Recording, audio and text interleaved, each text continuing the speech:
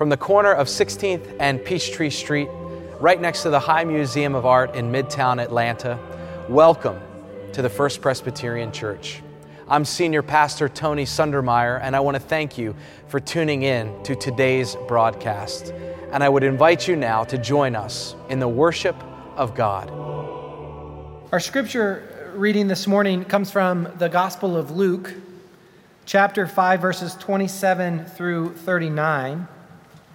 If you want to follow along with the Pew Bible in front of you, you can find this passage on page 59 of the New Testament portion of the Bible.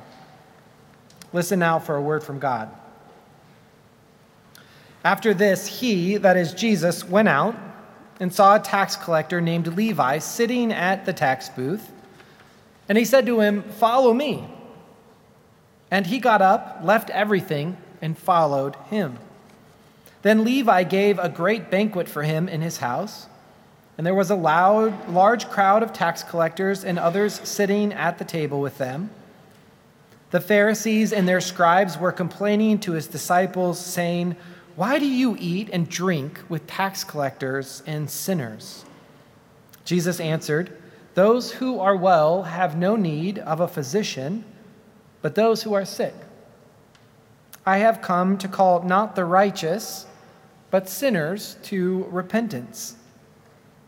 Then they said to him, "John's disciples, like the disciples of the Pharisees, frequently fast and pray, but your disciples eat and drink." Jesus said to them, "You cannot make wedding guests fast while the bridegroom is still with them, can you? The days will come when the bridegroom will be taken away from them, and then they will fast in those days." He told them a parable. "No one tears a piece from a new garment and sews it on an old garment. Otherwise, the new will be torn, and the piece from the new will not match the old. And no one puts new wine into old wineskins. Otherwise, the new wine will burst the skins and will be spilled, and the skins will be destroyed. But the new wine must be put in fresh wineskins. And no one, after drinking old wine, desires new wine, but says, 'The old is good.'" This is the word of God. Thanks be to God. Would you pray with me? Loving and living God, as we turn our hearts and minds to consider your word to us, we pray that you would send your Holy Spirit upon that word and upon our hearts and minds, that you would breathe your Spirit into this text, that it would become for us a living and active word, that it would make its way into the deep recesses of our hearts and our minds, that we might be transformed from the word and the good news that it contains. In Jesus' name we pray. Amen. I want to start this morning with a question, and that question is, when was the last time that you had a really, really significant or meaningful meal? What is a meal that stands out in your memory for being meaningful or significant or memorable? Maybe it was a recent Thanksgiving dinner with extended family.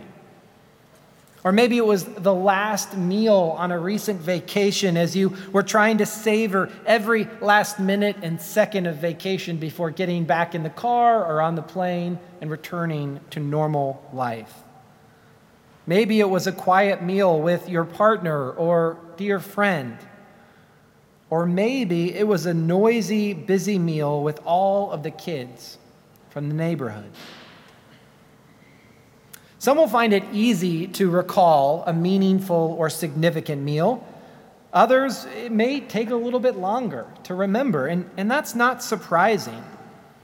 In our contemporary culture, the significance of meals seems to slip a little more each day.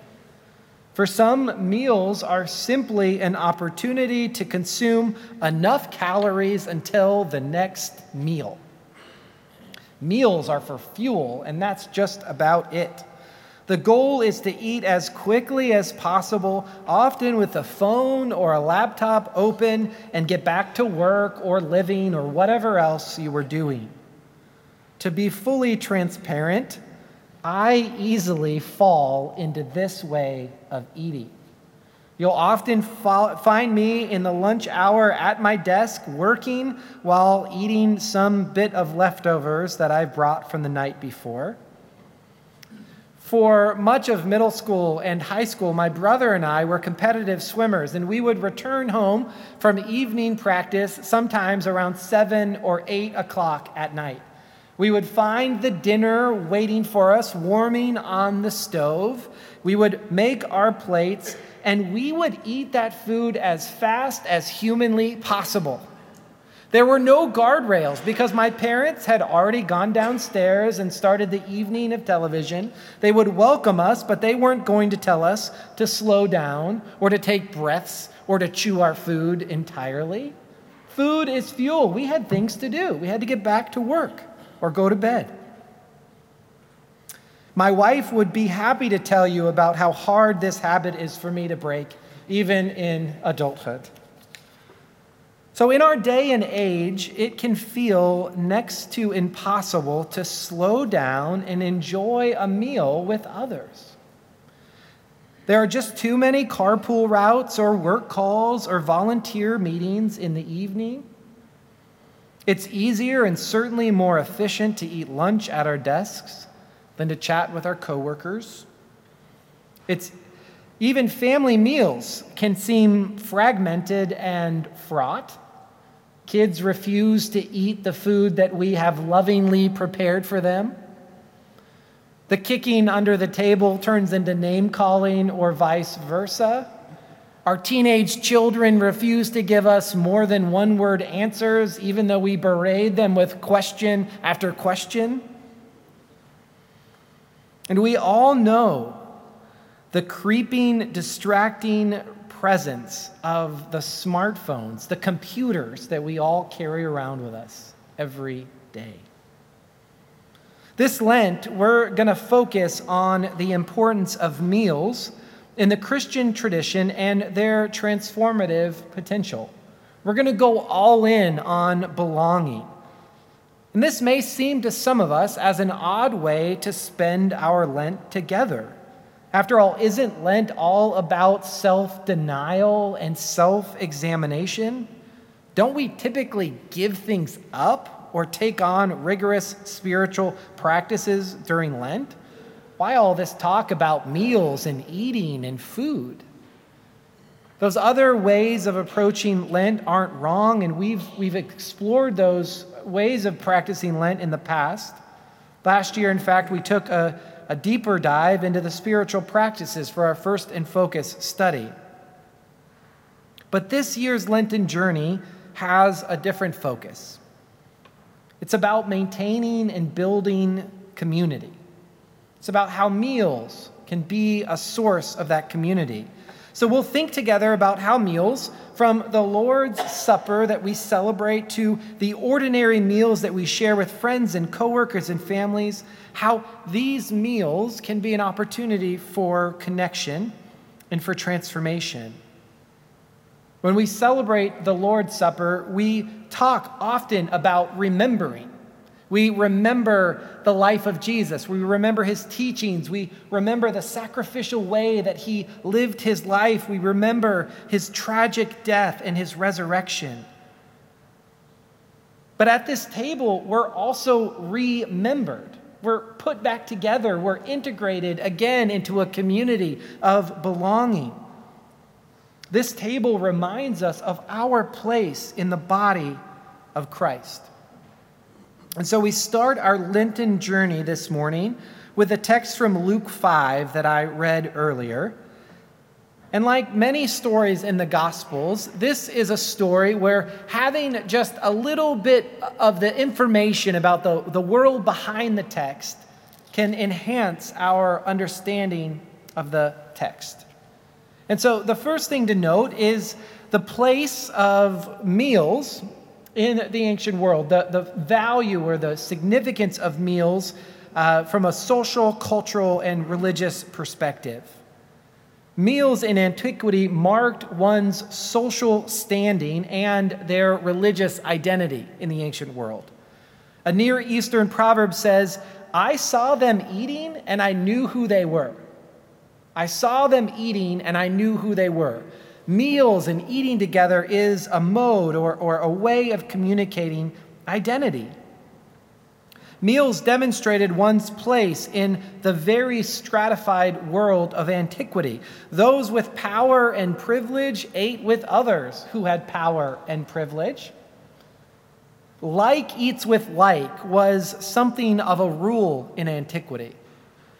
As New Testament scholar Eric Barreto puts it, meals were, maybe meals are, a test case for belonging.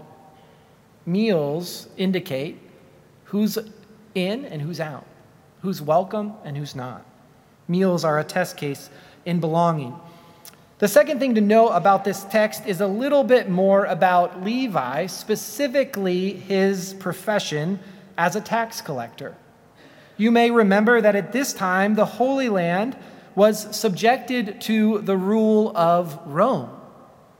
And in order to pay for and fund the ambitious building plans of Rome, occupied territories like the Holy Land had to pay significant taxes.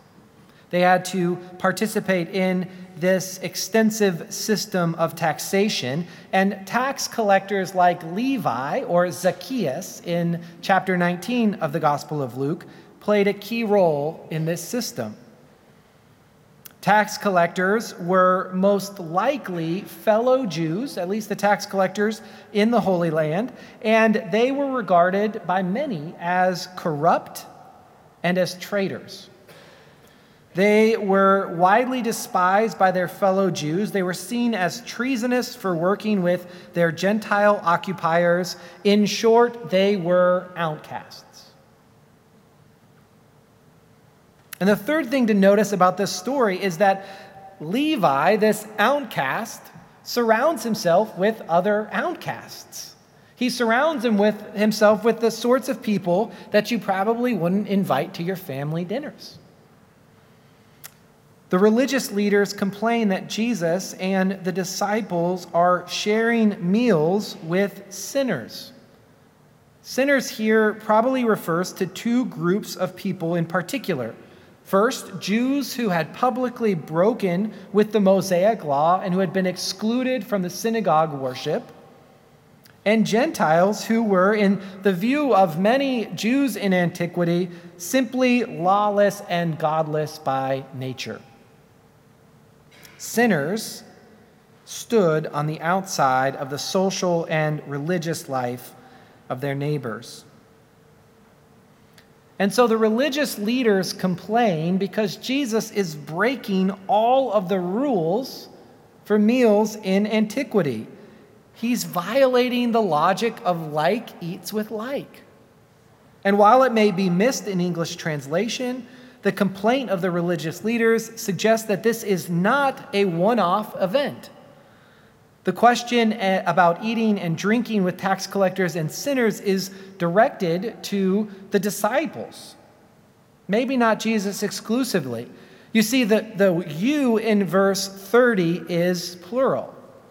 If we were to translate that verse in good old Southern vernacular, it would be, why do y'all eat and drink with tax collectors and sinners? What are y'all doing, is the question. And the structure of the question then suggests a connection between discipleship and the way that Jesus shares meals. Disciples of Jesus are those who, like Jesus, sit at the table with religious, economic, social, and political outcasts.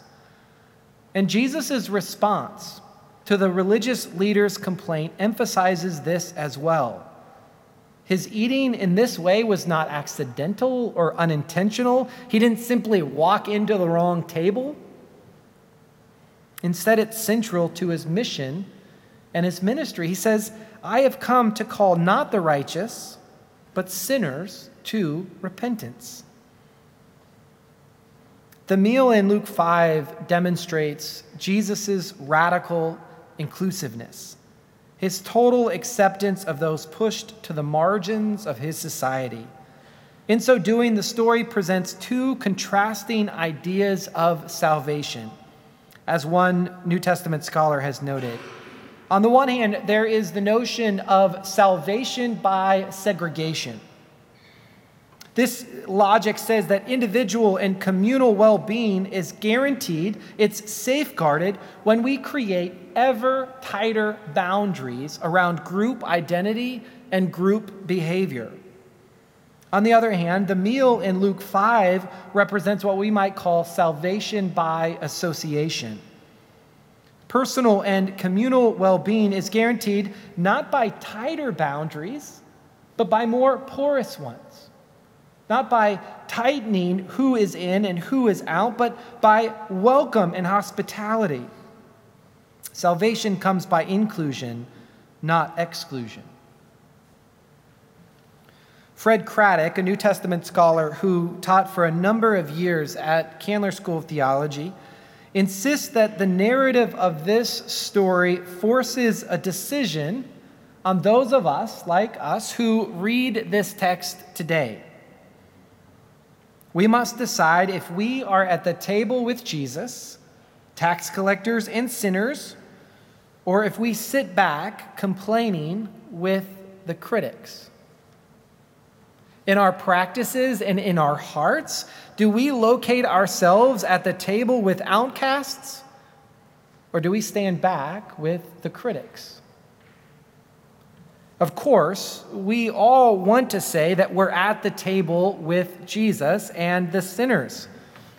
For centuries, Christians have used a text like this one to push a narrative of Christian supremacy, especially over against our Jewish neighbors. We claim that we have a more open table than others. But if we're honest, and Lent is a time for honesty, if we're honest, we know it is far too easy to slip back among the critics. A controversy related to last week's Super Bowl offers a valuable lesson about this tendency. And I'm not talking about the amount of time that Taylor Swift spent on the screen, whether it was too much or not enough or just right. Nor am I talking about whether or not Travis should have proposed to her after winning the Super Bowl. I'm not talking about whether or not Alicia Keys' first note was on key or off. I am the least qualified person to make that judgment.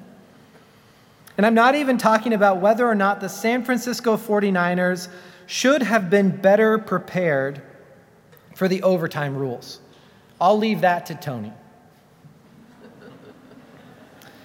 I'm talking instead about the controversy around the He Gets Us ad campaign. A number of you, by hand, I'm sure, saw this, recognize it, have seen it. This year's ad featured people washing the feet of other characters in the still images of the commercial. It's an obvious allusion to Jesus' washing the feet of his disciples in John chapter 13. And here are just a few of the still images in the commercial.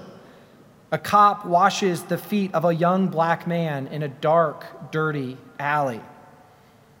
A middle-aged woman washes the feet of a young woman outside of a family planning clinic, while pro-life protesters stand in the background.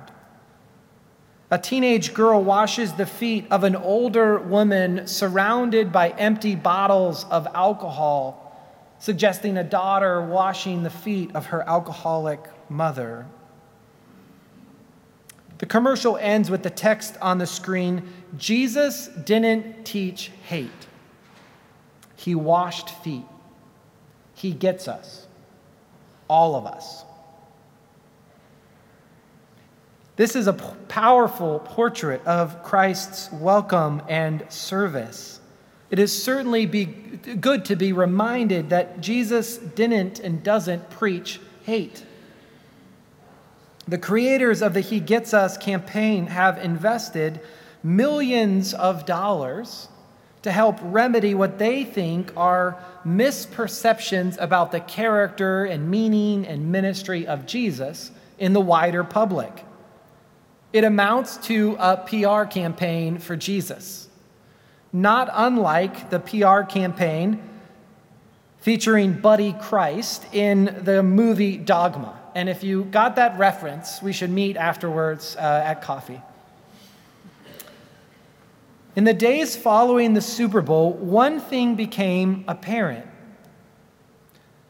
No one on either end of the theological spectrum liked these commercials very much.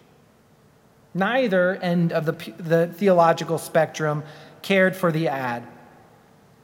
Conservative voices labeled the ad as liberal BS.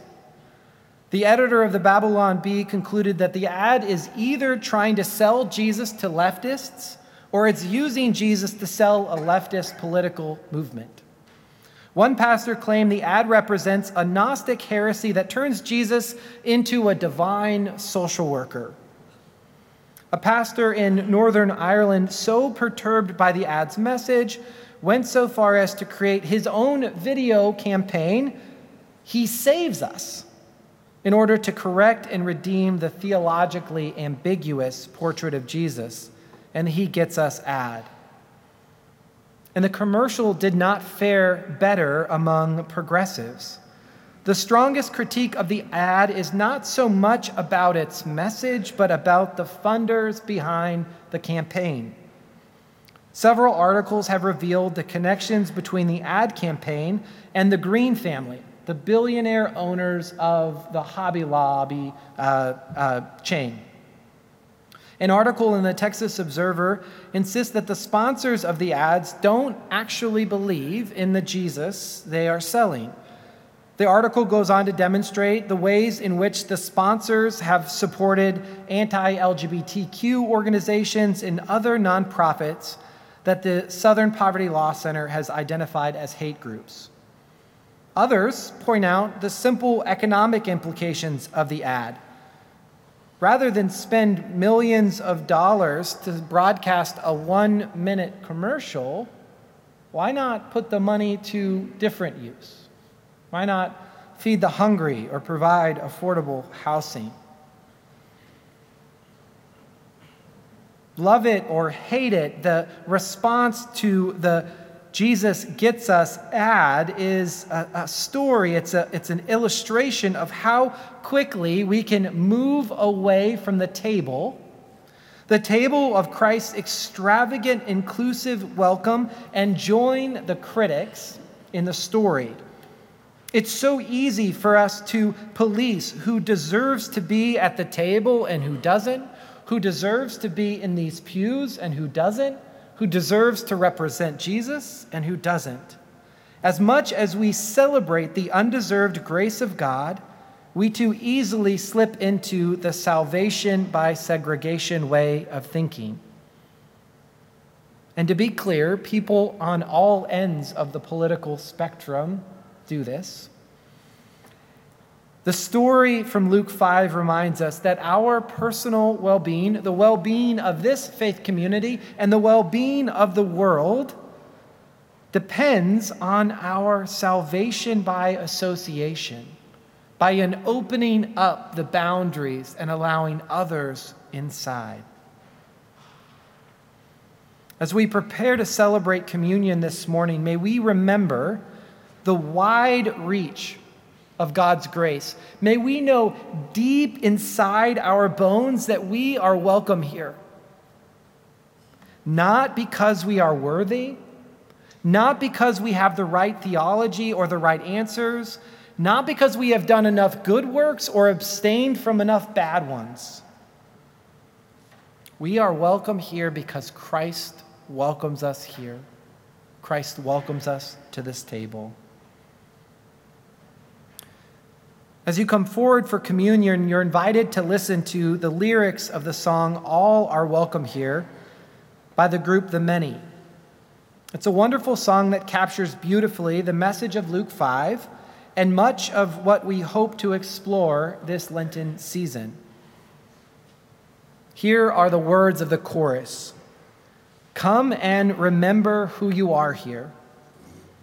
Do this to remember who I am. Come and remember you belong here. All belong here. At this table, we remember Jesus, but we also remember that we are individually and as a community of sinners saved by grace. And as Christ's disciples, may we seek to live at the table with Christ, sharing life with sinners and outcasts alike. In our hearts and in our lives, may we embody the welcome that Christ modeled. Amen.